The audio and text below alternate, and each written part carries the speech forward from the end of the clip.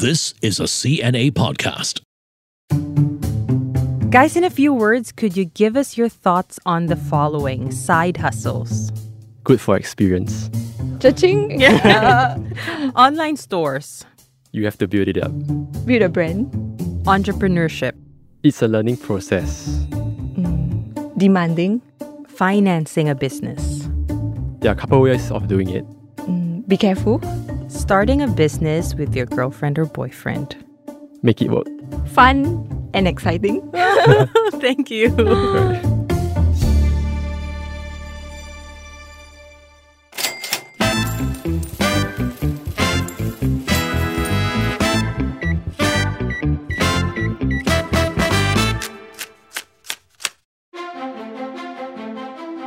Thanks for listening to Money Talks. I'm Sarah Alcaldi.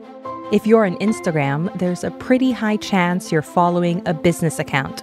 It could be a home-based baker, a highly exclusive private chef, or a friend who sells customized jewelry.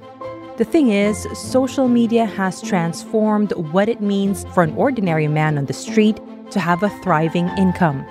All you need are good photos or videos, items that people want to buy, and a sustainable system to transact and deliver your goods. It's the best of both worlds. You can do it without giving up your day job and without incurring traditional overhead expenses. But is having an online business as easy as it looks? How can you thrive in a marketplace of millions competing for people's time and attention? And how much money can you really make? My guests today are co-founders of online store Style Degree, Fu Chuan An and Tan Shiyun. Thanks so much, guys, for coming down and joining us. Thanks for having us, Sarah. Yeah, thanks for having her, Sarah. Style Degree started back in 2016 out of a bedroom, and you guys were still undergraduates during that time. You started with travel organizers, then eventually moved on to home organizational items. So in a sense, it was a side hustle that you turned into your full-time gig. So how did you find a winning product? For us, we actually take pride in our product a lot. So it's something that we pay a lot of attention to and we invest a lot of our time and money into it.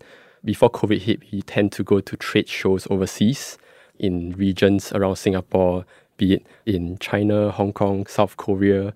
We find that having a one-on-one conversation with the supplier really helps a lot. And we get to see the behind-the-scenes aspect of the product. For example, the manufacturing process, how the quality checks are being put in place. So it's good to have a first-hand experience, and it has been very helpful for us. And actually, our customers give us quite good product ideas as well. Really? For example, we have customers that said that their switches are very confusing to them. They don't know like which switch turns on which appliance or which light. So we created this series of switch sticker labels, something small and simple that our customers can actually use and apply on their switches, and it helps them out. Yeah. We always get Instagram DMs like, oh, can you guys create a product that solves this need? My home needs this, and things like that. At what point did you realize that this side hustle can be done for the long term?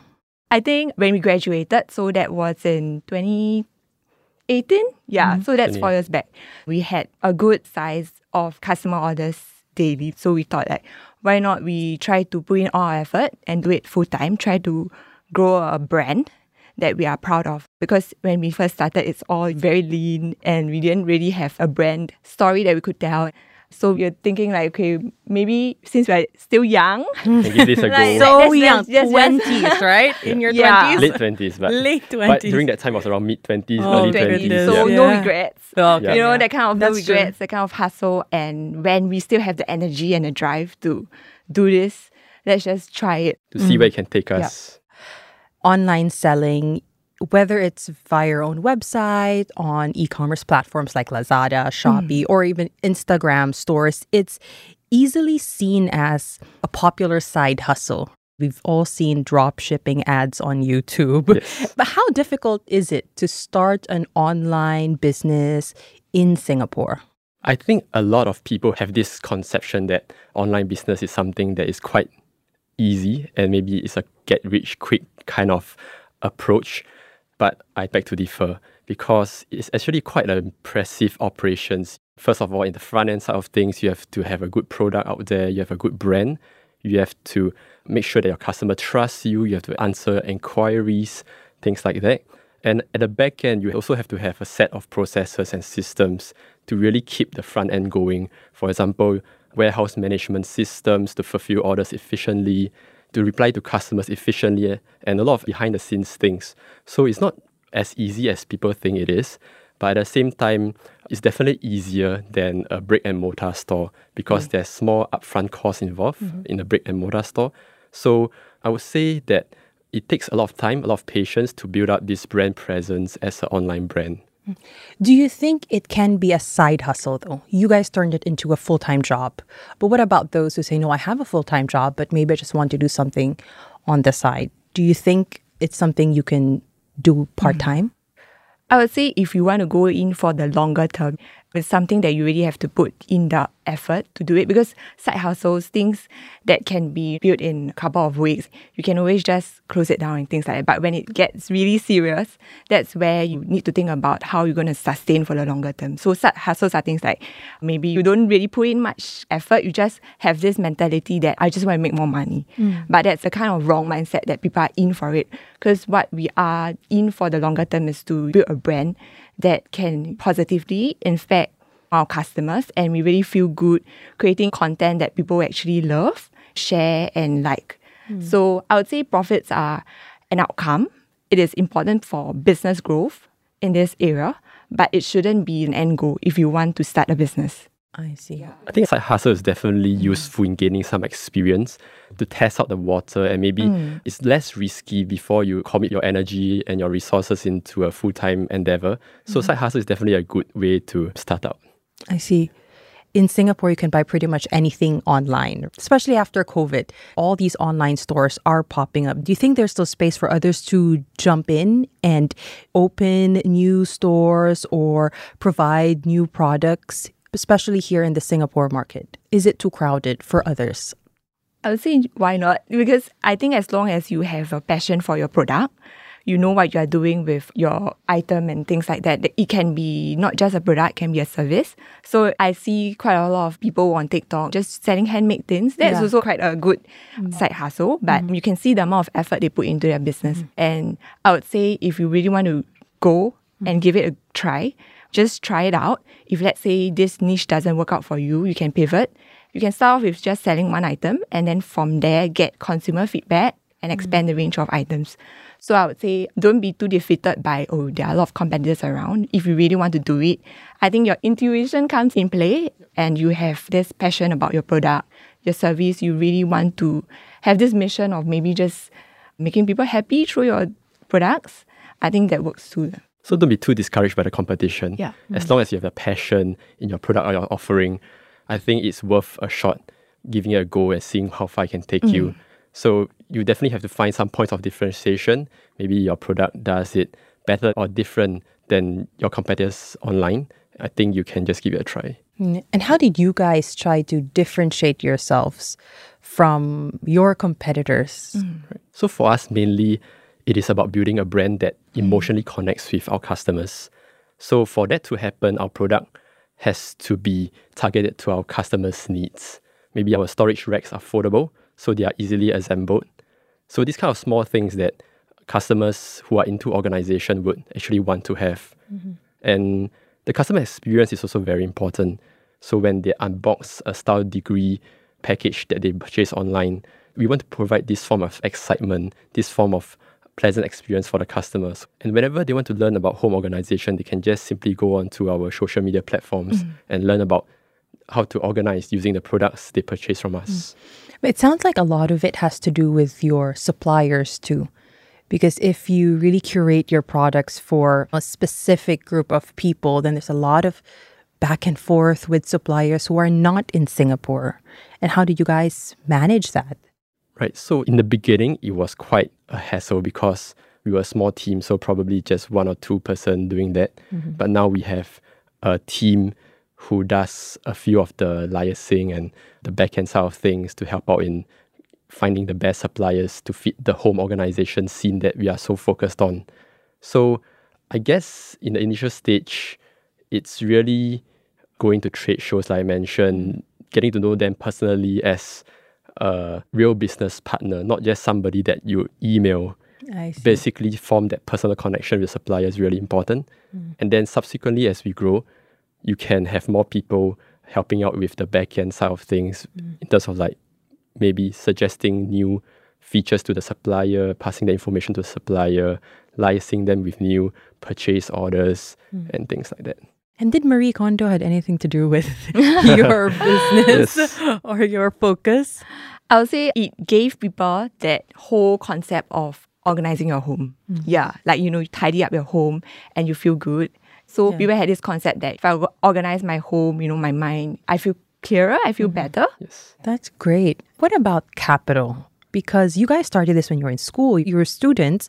So how did you finance the business and the expansions that came along the way? Like, did you have to take a loan? Did you have to empty your pockets or go to call parents? So in the beginning, because it was a part-time kind of endeavor, we could afford to do so-called more risky things, in which whenever we earn the profit from this batch of shipment, we would spend all the profits in the next batch of shipments. We can't do it now because it's really too risky. But in the beginning, when we are just starting out and we want to gain that momentum, we would actually focus a lot on getting the right products in and basically just reinvesting whatever profits or whatever funds we made back into the business. And I remember we didn't take much salary in the beginning. So that was definitely something that we sacrificed in the early stage. But the good thing about starting early is probably the risk is lower. So you can afford to do such things in the beginning. But as you progress from just being a student and you go into a full-time role, the risk is definitely more hard to stomach. I see. Hi, I'm Adrian Tan. And I'm Crispina Robert. We are the host of a new podcast called Work It. We're here to get into the essential things that no one tells you about working in company culture, from office politics to dealing with burnout. If you've ever wanted to eavesdrop on an interesting conversation by the water cooler, This podcast is for you. look out for our episodes wherever you get your podcast. So how much does it take? How much did you guys put in, and how much should others be prepared to put in if they want to start something like this? It's quite a unique situation for us. So I would say in our situation, even right now, it would take just a couple of $1,000s, maybe $10,000. You could very easily get started. But I see the benefits in working with investors, such as investors that come in for Series A and Series B funding, because they not only bring in the funds, but they bring the connection as well. So if you are able to find investors that not only bring in the cash, but bring in some useful supplier information, some partnerships that could add value to the business, I think is really helpful. But you guys are not just business partners. You guys are not just friends or schoolmates. You guys are engaged now. And congratulations. Thank you. Thank you. All that while running a business together. What's that like? Starting a business with someone who you're dating. I'll let the ladies go first. I say that with a face. Like, I would say at the start, young and hungry, just going all in. I would say starting a business, I didn't expect that I would be in this together with him, like in a sense, the business. It wasn't like something that was planned or anything. So just love aside, it's it's very different. I would say the first few years of the business, like me joining Style Degree as one of the co-founders, it was very focused on the business. But of course, weekends, we try to manage our time, just creating that harmony between business, work, and life. I wouldn't say there's no balance in that, but that harmony, because we wanted to make it work. We're on the Maybe same I was team. like 24, 25. Okay. So thinking about it in the timeline wise, it was like, okay, we have a few years to test things out, make sure that we grow the business, grow a team. In terms of working with a partner, I think it's great for communication wise, because he understands me, I understand him. It's much easier to talk. There isn't any trust issues. That's number one, which I find important, because maybe if it's like a co-founder that you met through networking sessions, there's this kind of barrier, or you might not. You have to get to know the person better. I think it's good to have clear roles and responsibilities. So Shereen is really good at the marketing side of things, the front end, and the social media aspect, the content creation aspect. And for my end, it's more towards business development and products. So you can say that it's a little bit more towards the back end to make sure that things are running well. How many quarrels did you guys have? And would you recommend this setup to others? We definitely do have times where we disagree. Yeah. But I wouldn't say it's like on a very weekly basis or anything like that. Probably like a month. We do have like things that we try to talk it out in the discussion. Because like what Shireen said, communication is really important. I see. Would you recommend it? I wouldn't say it's like a I would say yes or no kind of thing. Yes. Okay. But you have to Put effort to make it work, I would say. see. through like clear roles and responsibilities, okay. having trust in one another, I see. things like that. So if you had to start all over again, the business, not the relationship, what would you do differently? I think when we first started out, it was quite bootstrapped. So for example, things like our name, our logo, the design, we didn't really put too much thought in it. But now we realize that building a very powerful, solid brand that resonates with the consumers is very important. So maybe what I would do differently is really to create like a brand guide, thinking of the colors, the icons, even going down to things like the font, the style, that we actually had to figure out along the way. But maybe if you were to build a brand that you really want to resonate and build it for the long term, maybe that branding aspect, I would say put in more effort in it. For me, I would say it's more towards the product side, because in the earlier stage of the business, we were quite reliant on a few key suppliers that we didn't really diversify our sources. So if one supplier maybe didn't do as well, we couldn't quickly switch to another supplier. What advice would you give to others who want to start an online business? For me, I would say to really love your products and your services, because in the beginning, it's really quite hard to push through that difficult stage when you're just gaining traction if you don't really have a passion for what you're doing. So most of the times, you're doing everything on your own, from handling customers to maybe even packing the orders yourself. So if you're not engaged with your product, it's very hard to push through the initial stage.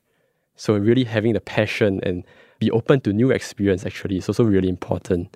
If I haven't joined the entrepreneurship club in SMU, I probably wouldn't have met Shoyin.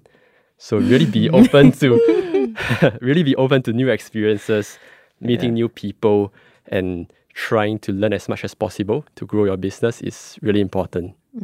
I would say for me, I think patience and thinking of the journey before the destination keeps you going. Yeah. Okay. Not just the destination, which is like profits and things like that, but try to enjoy the small things, which is the journey. Because online business is very Transactional transactional sometimes. sometimes. Right. But if you actually think about it as you want to build a brand that lasts in the long term, you are more willing to create content that provides value to them, connect with them on a more emotion level. So I think patience is key. Like for example, our social media following, it wasn't built in 1 year. It was built from 2018. We slowly, consistently post valuable content for our audience. 2 to 3 years, then it started gaining traction. So I would say perseverance is also very important. You do need some kind of mental strength in building a business, because if you are someone who wants results to be very instant, you might be quite stressed over it.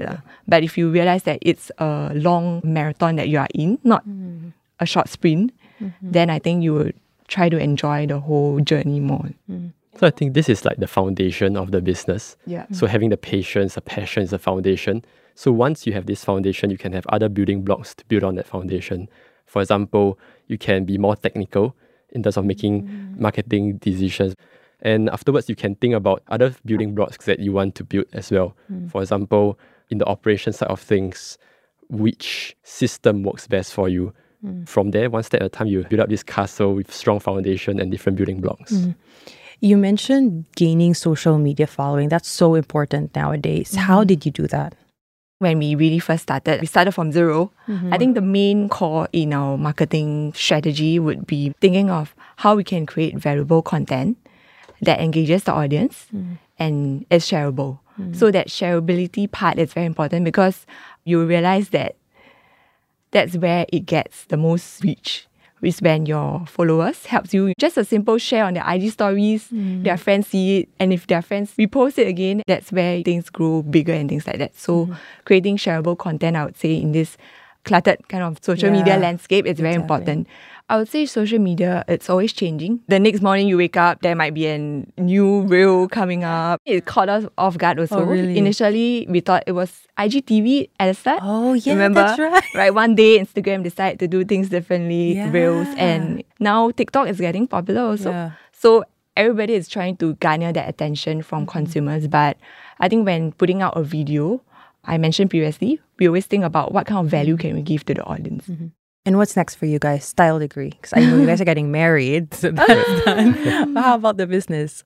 For us, it's really getting our core foundations right, our product, our customer experience. So once we really fine-tune this aspect of the business, which is really important, then we can think about expanding to other countries, other markets, and maybe other areas that our customers might be interested in. Yep. And I think the people management aspect, many people overlook that because as you grow, right, you realize that it's not just about marketing. There's also this people angle that you yourself as a founder need to learn from, how you manage people, how you attract good talent, and things like that. So hopefully in the next couple of years, we also can bring our showroom into a physical, permanent retail store. So currently now we have like a monthly showroom opening. That was very heartening to see our consumers coming down with their kids and just exploring our showroom. It's a good kind of learning experience for us so that we know what attracts the audience when we actually open a retail outlet. So we are in no rush to open one, but we are happy with our current showroom monthly. Well, thanks so much for sharing how you started your online business and how you made it a successful one. Setting up an online business is not a get-rich-quick scheme, and it's actually this massive operation that you have to think about. Thank you so much. Right, thank you, Thank Sarah. you, Sarah. Thank you. Happy you're on your show. Thank you. Thanks. Thanks to my guests, Fu Chuan An and Tan Shuyun. If you enjoyed our podcast, give us a 5-star rating and review. You could also email us at cnapodcasts@mediacorp.com.sg. The team behind this episode is Joanne Chan, Jacqueline Chan, Daniel Lee, and Crispina Robert. Till next time, this is Sarah Alcaldi.